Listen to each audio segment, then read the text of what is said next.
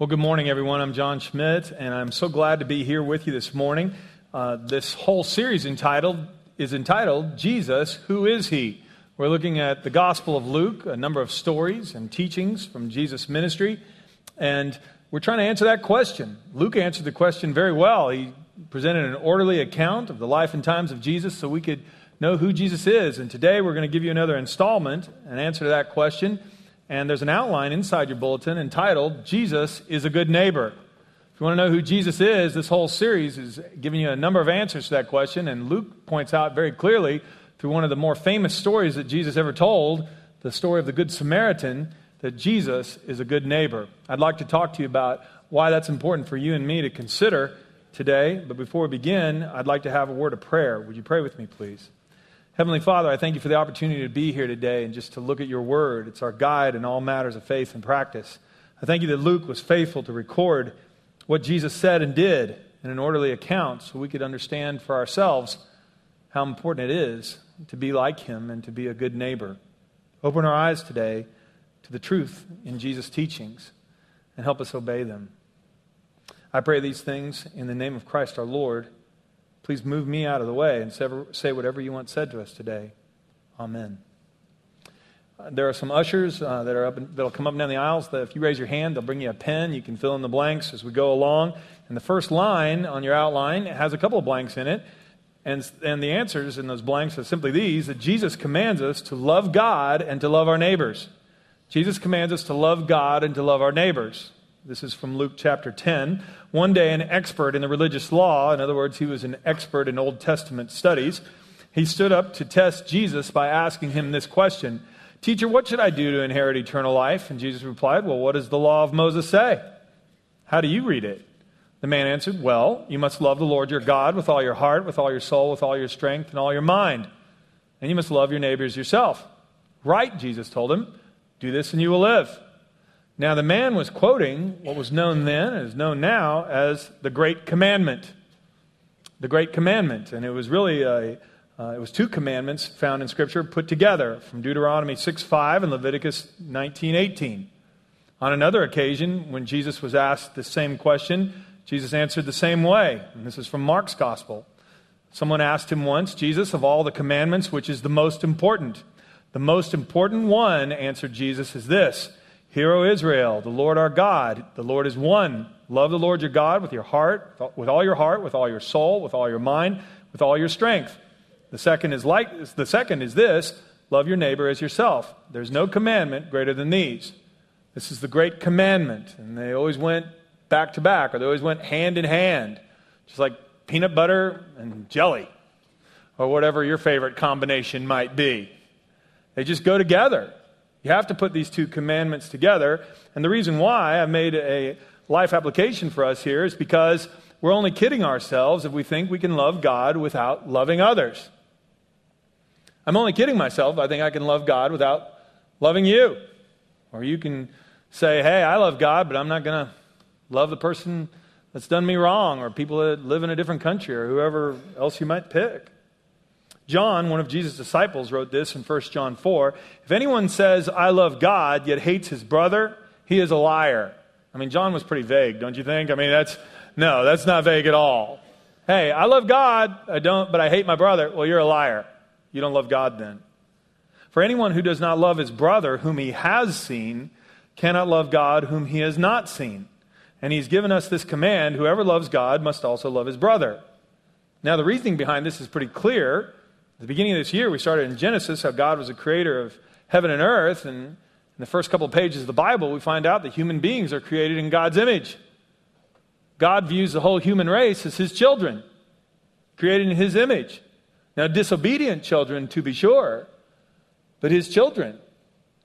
And so you come up to God and say, "God, I love you, but I hate the children that you've created. I hate your kids." Well, that would be like saying, coming up to me and going, "John, I love you, but I hate your sons." Or, "John, I love you, but I hate your wife." Well, we're not going to hit it off. I mean, that doesn't even make sense. "Hey, John, I'll be a great friend to you, but just keep me away from your children because I can't stand them." I'll go, "Well, you're going to have to understand something. I love my kids. And I'd do anything for them. If you're going to love me, you got to love them." Now, if I know that much as an earthly father, how much more so is it true of our heavenly Father? And so that's why these two commandments are always stitched together. That's why they're always back to back. And Jesus says, this is the great commandment. In fact, in that one reference, I wish I would have had you circle the words most important. The most important commandment. And that's going to play a big part in the next section we read. Because this expert in Old Testament studies pushed Jesus a little more to define what he meant. But I want to make one more note here real quickly. If you take the whole Bible and you summarize it, it's all about relationships. It's all about relationships. You're going to hear that over and over again here at Centerpoint, that it's all about relationships. In the first Bible study I was a part of in college, before we started the Bible study, the leader of the study was a gentleman by the name of Rex Gore. And he said, open up your Bible to a place where there's a cover sheet there, and I want you to write this in the cover. It's all about relationships. And I did that. It says, Rex Gore, 1983. It says, all about relationships. Only on the cover leaf of my Bible, he said, add one more word, add stupid. It's all about relationships, stupid. And I didn't add that in your bulletin. You can add that if you want. But the reason, and we all asked him, we said, well, why do you want us to add the word stupid? He goes, because you're going to forget that. You're going to forget that. As you go along being a Christian, you're all of a sudden going to begin to think it's about me being better than everybody else. That I'm outperforming others, and you'll forget it's all about the relationship. And I wish I could tell you that he was wrong. Hadn't been wrong. There's been times in my life I've been stupid. And I've forgotten that the whole Bible is about a right relationship with God and a right relationship with others. By the way, that's how we set up Centerpoint. These meetings on Sunday morning, these worship services, we're doing our best to create an environment here that'll help you grow in your relationship with God. And our worship team works hard to help us lift our voices together and sing praises to God. We work hard at making sure we have outlines and teachings from God's Word so that you can hear God's voice and apply it to your life and grow closer to Him. It's all to help us love the Lord our God with our heart, soul, mind, and strength. But the second commandment, to love each other, to love your neighbors as yourself, that's why we set up connect groups that meet all throughout the week. We're in summertime, and a lot of connect groups are taking a break for a few weeks, but beginning August, you're going to hear a big push on that again. And the reason why is because you and I need others in our lives. And to grow in our love of others, we need to serve and we need to meet together. And so that's why we set up the ministry of this church this way. So we're doing what's most important, loving God and loving others. Because that was what's most important to Jesus. Now, point 2 on your outline continues the story, because after this expert in Old Testament studies asked Jesus a question, Jesus' answer apparently was unsettling to him. Hey, Jesus, how do I get eternal life? Well, how do you read it? What does the law say? You're the expert. Well, love God, and love others with your whole heart. Love your neighbors yourself. Right, go do that. Now, this guy had been around Jesus, and Jesus loved some pretty unseemly people. I mean, he hung around with notorious sinners. And this expert in the Old Testament law going, now, you're not talking about those people, right? And you'll see that as we unpack this, because point 2 is that Jesus took being a good neighbor to a whole new level. A whole new level. And Jesus said, well, let me tell you a story. You can see for yourself. Well, the man wanted to justify his actions, so he asked Jesus, well, who is my neighbor? I mean, you're kind of freaking me out here, Jesus, okay? Well, what are you doing? And Jesus replied with a story. Now, there was a Jewish man who was traveling on a trip from Jerusalem to Jericho, and he was attacked by bandits. A little history for you here. The route between Jerusalem and Jericho was notorious for being a bad route to take. Lots of twists and curves, a lot of short canyons, even some caves. Bandits hid out all the time here and would rob people and sometimes kill them. And so people very seldom ever made this trip alone. Usually they made it in large groups, and even had some people who were armed who would travel with them to fend off robbers. And so this guy's going by himself, and it'd be like walking through the worst part of town after sundown, or the worst part of any city. It would be very risky. But this guy is going by himself from Jerusalem to Jericho, and sure enough, he gets attacked by bandits. They strip him of his clothes, they beat him up, and they left him half dead beside the road. By chance, a priest came along. But when he saw the man lying there, he crossed over to the other side of the road and passed him by. A temple assistant walked over and looked at him lying there, but he also passed by on the other side. And this would be analogous to a full-time pastor walking by and a staff person from a church walking by. Neither one of them offered to help. Then, a despised Samaritan, if you could underline that, I'll come back to that in a minute, came along, and when he saw the man, he felt compassion for him. Going over to him, the Samaritan soothed his wounds with olive oil and wine and bandaged them. And then he put the man on his own donkey and took him to an inn where he took care of him. The next day, he handed the innkeeper 2 silver coins, telling him, "Take care of this man. If the bill runs higher than this, I'll pay you the next time I'm here."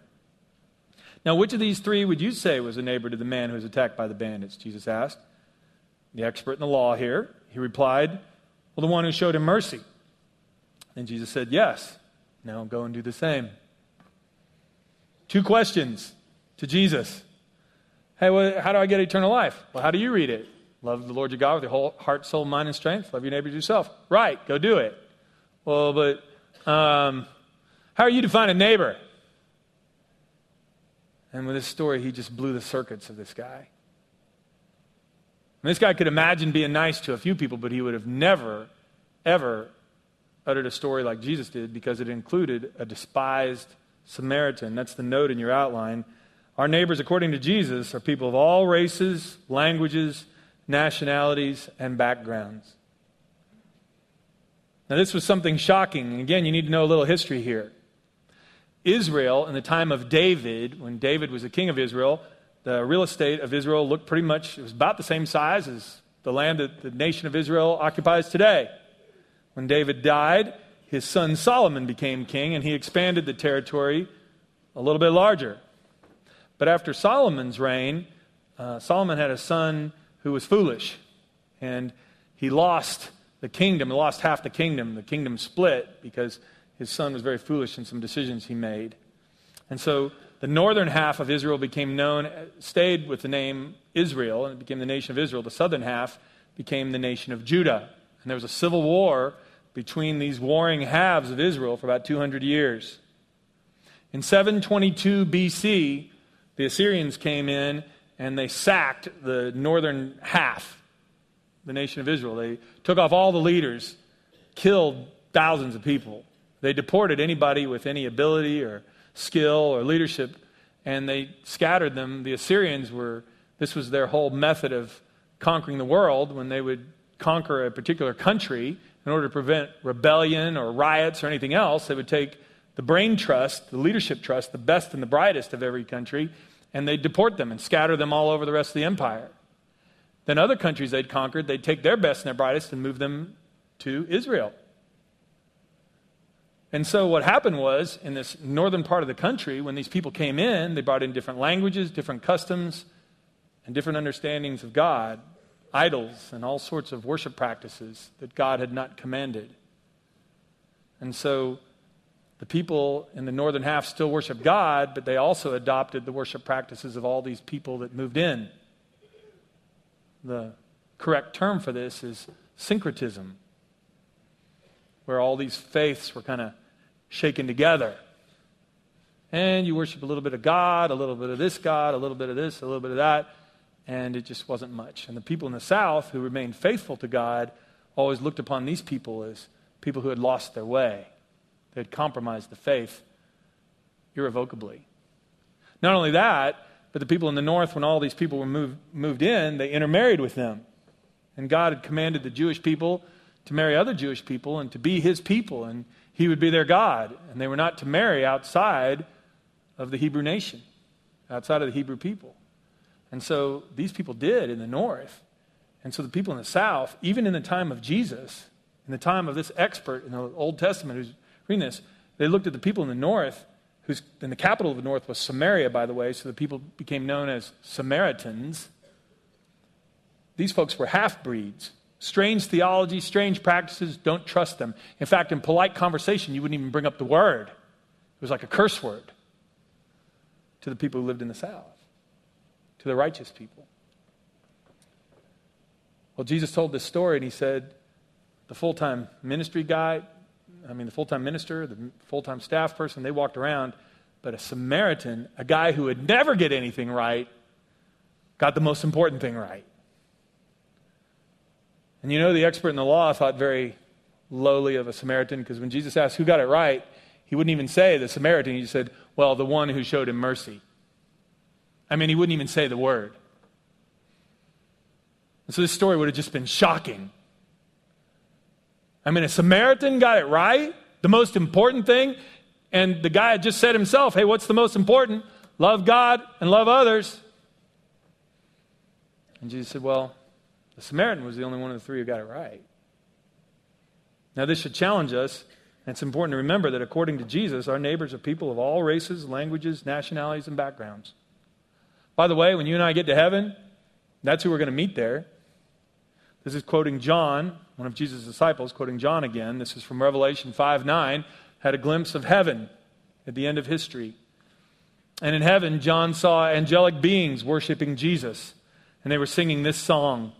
You are worthy because you were slain, and with your blood you purchased men for God from every tribe and language and people and nation. Heaven's going to be a wonderful place. And there are going to be believers from every tribe and nation and language there. And it's going to be amazing to be united with them forever. So there's a life application for you and me. Loving our neighbor means taking action to meet the needs of others. It means taking action. The Samaritan was willing to do something about it. It's easy to give a lot of reasons why you can't be involved. We don't even know exactly why the priest and the Levite didn't stop. But the Samaritan didn't make excuses. He just did what was most important. In Matthew 25, this is Jesus again, talking about Judgment Day at the end of history and how people will be separated into those who were righteous and faithful and those who are not. He said there will be a throne of judgment, and all of the world will be gathered in front of this throne.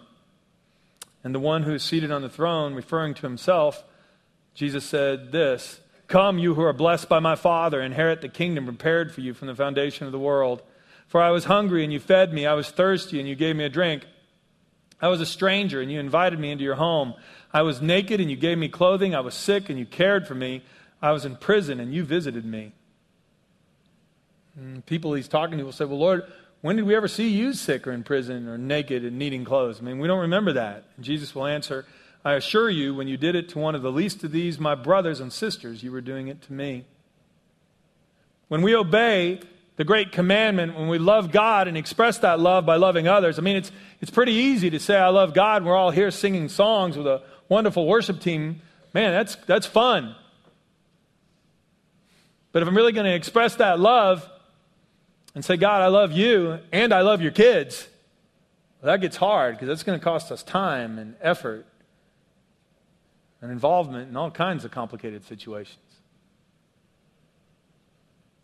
It's important to note on this, Jesus didn't just talk about this, Jesus modeled what it means to be a good neighbor. If you want to know who the ultimate good neighbor is, it was Jesus. Paul spoke about this in Philippians 2. He said, your attitude should be the same as that Christ Jesus had. Though he was God, he didn't demand and cling to his rights as God. He made himself nothing. He took the humble position of a slave, and he appeared in human form. And in human form, he obediently humbled himself even further by dying a criminal's death on a cross. And because of this, God raised him up to the heights of heaven and gave him a name that is above every other name, so that the name of Jesus, every knee will bow in heaven and on earth and under the earth, and every tongue will confess that Jesus Christ is Lord, to the glory of God the Father. Jesus didn't just talk a good game, Jesus lived it. He was a good neighbor to each one of us.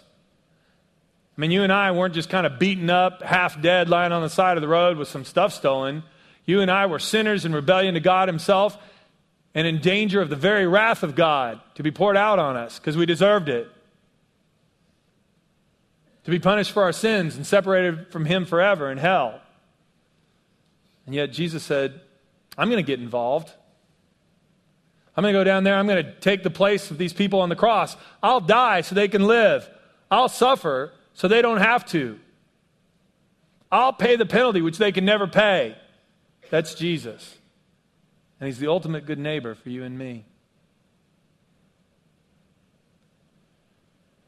And so Jesus kind of turned the expert, the Old Testament expert, his question on its head. And this is point 3 on your outline. Instead of asking, who is my neighbor? Jesus said, well, we should be asking, excuse me, am I a good neighbor? Instead of worrying about whether or not others are living up to the qualifications to be my neighbor, I should just be a good neighbor to whoever comes along. I learned an important lesson about this. I spent a year in a ministry program after college where I learned a lot about serving others and serving the Lord. One of the assignments in this ministry program was that each one of us needed to select an assignment. You kind of drew some assignments out of a hat. That's the way we did it, where you would do some serving, but you would never be recognized by it. The task I drew was to be a person who adopted a mile of highway and yet never get any credit for it. So I adopted I was living in Missouri at the time. I adopted 1 mile of highway in Missouri, and it said the Adopt a Mile program, and below the sign it said anonymous. That was me for 1 year. And one of the guys in the ministry program who helped supervise this thing was to teach us about serving for the right reasons, not for recognition. So one Saturday every month, in the morning I'd go and pick up trash all along one mile on a ditch on one side of the road. And then after lunch, I'd work my way back down and pick up trash on the other side. I think I picked the trashiest mile in all of Missouri. And people just chunked everything out of the window, apparently, on my mile. They must have hated Anonymous. I don't know what was going on. But there was a gentleman who was part of this ministry program, an older gentleman by the name of Spike White. And he would drop me off in the morning at one end of that stretch of highway with a trash pickup stick and a bunch of big trash bags. And I'd fill them up and tie up the bag and go on and do another one and so on, work my way up the mile. And then at lunchtime, he'd come out there and he'd have sandwiches and something for us to drink. And we'd sit on the tailgate of his pickup and we'd have lunch together and we'd pick up all those trash bags. And then I'd start working the other side of the road and he'd come back a few hours later and pick me up. And I remember we were having lunch my first Saturday of my Adopt a Mile anonymous program. And we're sitting there having lunch, and he's looking over, kind of squinting. He goes, didn't you pick up this side of the road already? I go, yeah. He goes, well, how come I see some stuff shining in the ditch there? And I go, well, I only pick up like aluminum and paper and other things. I don't pick up glass because it's too heavy. It might rip the bag. And he took off his hat. I'll never forget this. He was just kind of scratching his head going, John, you are the one person who can take a bad job and make it harder, okay? He goes, do you realize now by doing that, you've bent down anyway. You're down there with it. And now, on top of picking up trash, you have to decide whether it's something you're going to pick up or not. And then when you get done with it, you're not even sure if you did a good job. So let me tell you the secret to success in an adventure like this. If you're going to serve, make up your mind to serve. If you're going to pick up the trash, pick it all up. He said, by the way, that's a good rule of thumb when you're going to serve the Lord. If the Lord calls you to do something, do it all the way. If God calls you to be a good neighbor to somebody, don't wait to the occasion, then try to determine whether this is somebody you need to serve or not. Serve anybody who comes your way. The question isn't whether it's plastic or glass or whether this is somebody I need to serve or not. The question is, are you a good neighbor and willing to serve whoever God puts in your path? And the sooner you get resigned to that, the easier the task becomes. And now I'm not having to fret over whether I need to help this person or not. I'm just going to surrender it all to Jesus. He didn't make that distinction. He considers everybody on the planet his kids. He didn't die just for a few of us. He died for all of us.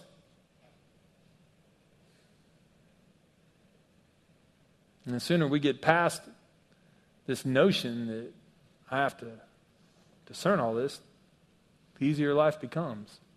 We can just love whoever. And so, in this last point, I've just unpacked 4 characteristics of being a good neighbor. And just like you'll hear if you come around Centerpoint, pretty often you're going to hear it's all about relationships. Well, you're also going to hear these 4 things more than once. Come here for a few years. First of all, to be a good neighbor, you and I must become aware. We must become aware of the people around us. You and I can walk right by people who are suffering or in need and never even know. Philippians chapter 2, verse 4, Paul says, each of you should look not only to your own interests, but also to the interests of others. And I have a note right below that verse. The greatest hindrance to our awareness of others' needs is hurry. It's hurry. You don't have to take my word for it. There was a study done in 1973 at Princeton. It was done by two sociologists named Darley and Batson. You can Google Good Samaritan study and Princeton, and this is the first thing that will come up. It's become world famous. In 1973, these two sociologists set out to do a study to figure out why on earth the priest and the Levite would walk around. What might have caused them? I mean, Jesus doesn't tell us why. We just know they didn't stop to help. And so they said, well, we'd like to see what might cause people to react this way. And so what they did at Princeton, they took Princeton seminary students from their divinity school at Princeton. And they brought them into a room one at a time, and they didn't tell them they were part of a study. They just made it part of a course at Princeton on teaching. And in one room, they would sit down. The students would have been given an assignment to prepare a talk on the Good Samaritan or a talk on jobs at the seminary. And a couple of professors would meet with them, the sociologists would meet with them, and they would help them work through their outline and other things. And then when they finished their outline, they would go, oh, goodness, look at the time. You need to be giving this presentation to some of your other classmates in another building.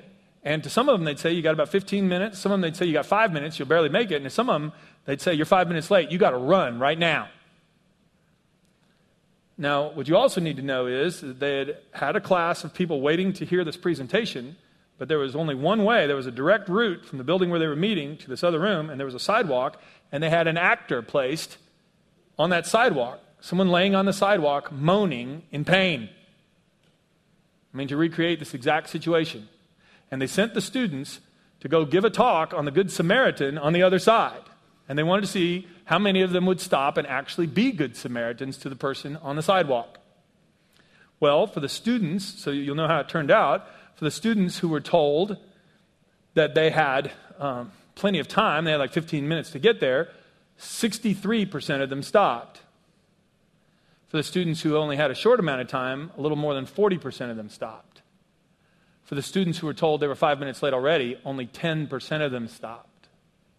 And they even have video footage of students literally stepping over a man lying in the road in order to go give a talk on the Good Samaritan. I'm not making this up. It's all true.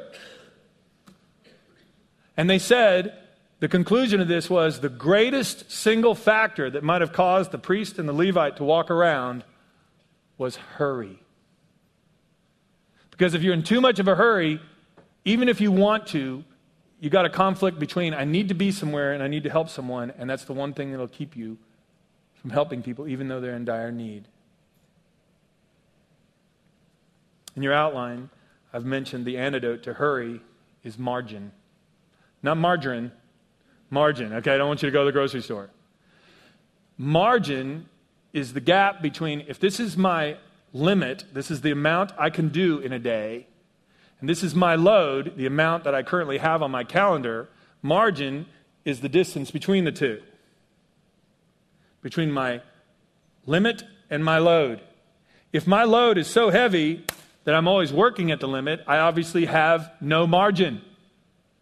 And if I have no margin, then I have no time to help you because I'm barely covering all my responsibilities now. And the problem can be we can get used to living like this, no margin. No margin, no time to help anybody else.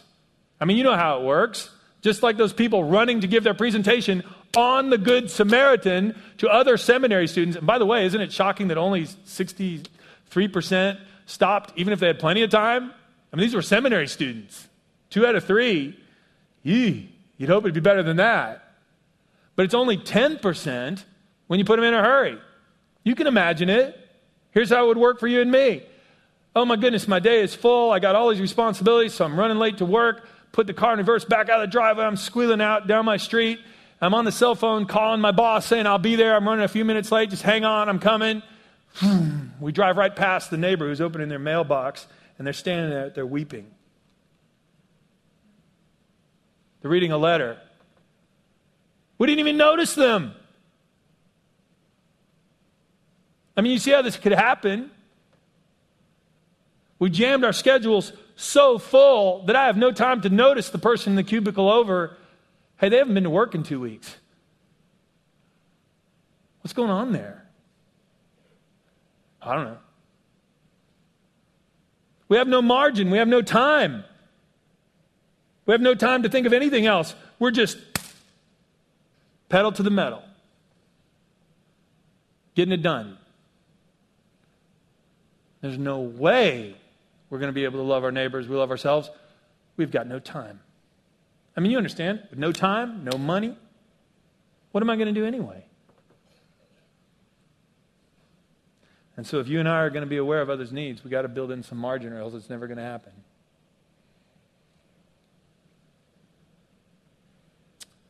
You and I need to become aware. By the way, the Bible recommends we take one day in 7 and use it as a Sabbath rest day. Time to reflect and rest. If you don't have anything scheduled the rest of this afternoon, take some time. Turn off your cell phone, turn off the computer, turn off the television. Start asking yourself, hey, who lives on my street anyway? If you don't know, you could take a Sunday afternoon stroll and walk 2 houses down, knock on the door and say, hey, neighbor, like to meet you. Could happen. And you and I need to become aware of the people around us, in our class, in our office, in our neighborhoods. We need to become aware. We must commit to prayer. If we're going to be good neighbors, we need to start praying about things. What would you pray for? Well, first of all, just pray that you'd be able to get to know the neighbors who live around you. God, help me meet them. Help me get to know them. That'd be a great thing to pray for. Ephesians 6:18, and pray in the Spirit on all occasions with all kinds of prayers and requests. With this in mind, be alert and always keep praying for all the saints. Be aware and pray. Pray that God will give you opportunities to reach out to them, be kind to them. It's amazing what difference prayer can make. Become aware, commit to prayer. The third one is, show we care. Show you care. I mean, the Samaritan showed he cared. The priest and the Levite didn't. The Samaritan took him to an inn, said, hey, look, I'll leave my credit card. If the tab runs higher, charge it to my account. Paul put it this way in Romans 12 about how to be a good neighbor. Don't just pretend that you love others, really love them. Hate what's wrong, stand on the side of what's good, love each other with genuine affection, and take delight in honoring each other. When God's children are in need, you be the one to help them out. And get into the habit of inviting guests home for dinner, or if they need lodging for the night. When others are happy, be happy with them. If they're sad, then share their sorrow. Live in harmony with each other. Don't try to act important, but enjoy the company of ordinary people, and don't think you know it all. Wouldn't you like a neighbor like that? Well, your neighbors would like you to be like that. They'd like me to be like that. Where if they're crying in the mailbox, that somebody stopped and said, what's wrong? I mean, we can be so busy that an ambulance pulls up to a house down the street on Tuesday, and we think, man, I saw that there Tuesday night. I ought to go check on them, but now I'm so busy. Now it's Thursday, Friday, Saturday, and by next week I've forgotten about it. Wouldn't you like a neighbor who actually cared? So would I. A friend of mine, by the way, I remember I was doing a message on this a few years ago.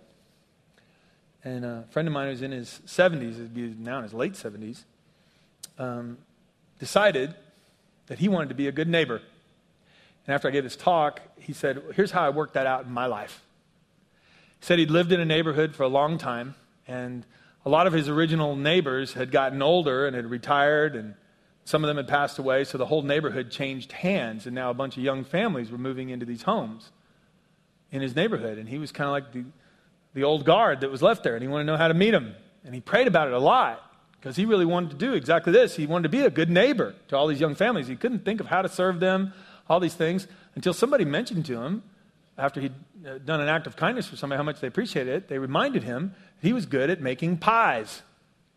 His mom had always been an excellent pastry chef and had taught all of her children, her sons and her daughters, how to make pies. And I had some of them. This guy could make a mean pie. And what would happen was, when these families would move in, he would go to their house and knock on the door and introduce himself as the guy who lived down the street. He wanted to welcome them to the neighborhood, and that one of the things he liked to do was bake pies for people. And what kind of pie would they like? apple or cherry or coconut cream or whatever they wanted. And they would place an order, and then he would go bake it, and the next day, or he'd schedule a time to come back, and he'd present them with a pie right out of the oven. He said a lot of times they invited him in, and they'd sit down and have pie and coffee right then. He'd ask them, how can I pray for you? And they'd tell him, and they'd stop and pray right there.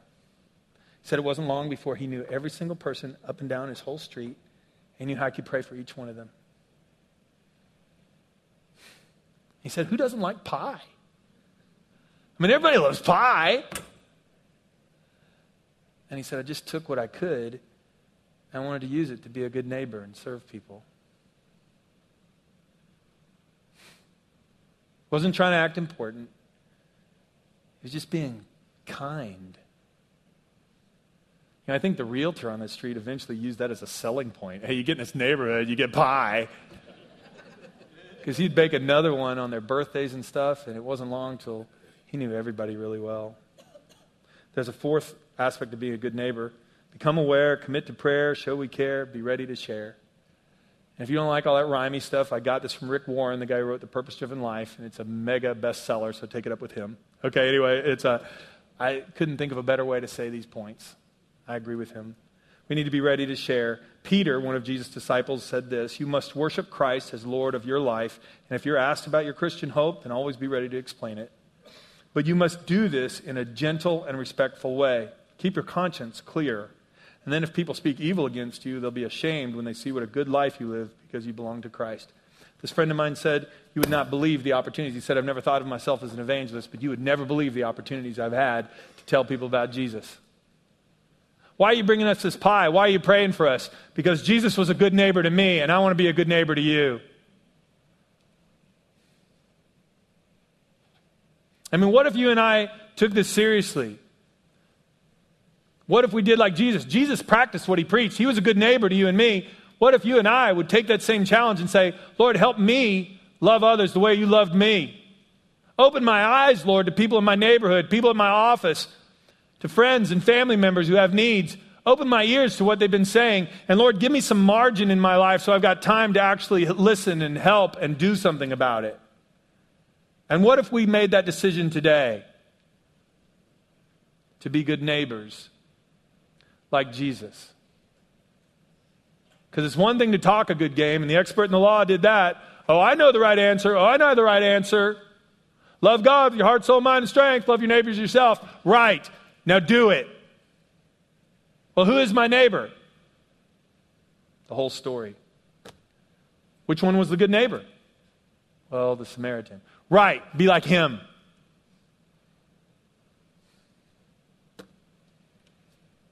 And that would be the challenge for us today. Who is Jesus? He's a good neighbor. Who does he want us to be? Good neighbors to the rest of his kids.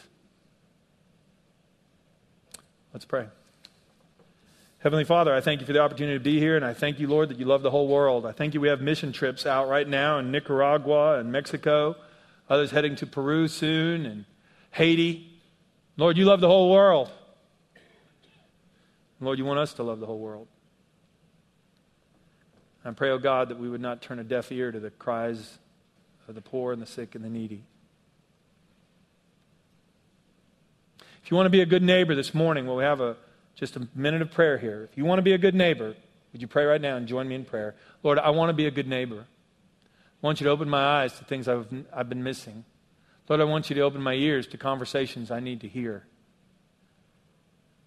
And God, I want you to help me set some margin in my life so I can actually do something about it. I mean, if you're serious about this, just pray and say, Lord, I want to be a good neighbor like you.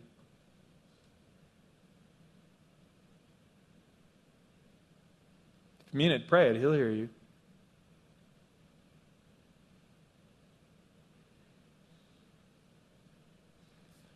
Heavenly Father, we thank you for Jesus, who lived our lives, who died our death, who rose again on Easter Sunday, who's sitting at your right hand right now, interceding for us, and one day is coming back to get us. One day soon. I pray, Lord, until he returns, Heavenly Father, that we will be good neighbors and love others the same way you've loved us. I pray, Lord, that this week on Monday and on Thursday. It's easy to pray about this now, and we're sitting in a nice, comfortable place, and we've been singing worship songs. I pray that you'd remind us of this week when it's not so easy. And I pray, Lord, you'd give us the courage we need to get involved in some complicated situations. I pray that you'd give us words to say when we get there. And I pray, Lord, you'd put ideas in our heads, whether it's just having some friends over for dessert or just asking somebody how they're doing. I pray, Lord, that we'd be good neighbors and then do whatever comes next.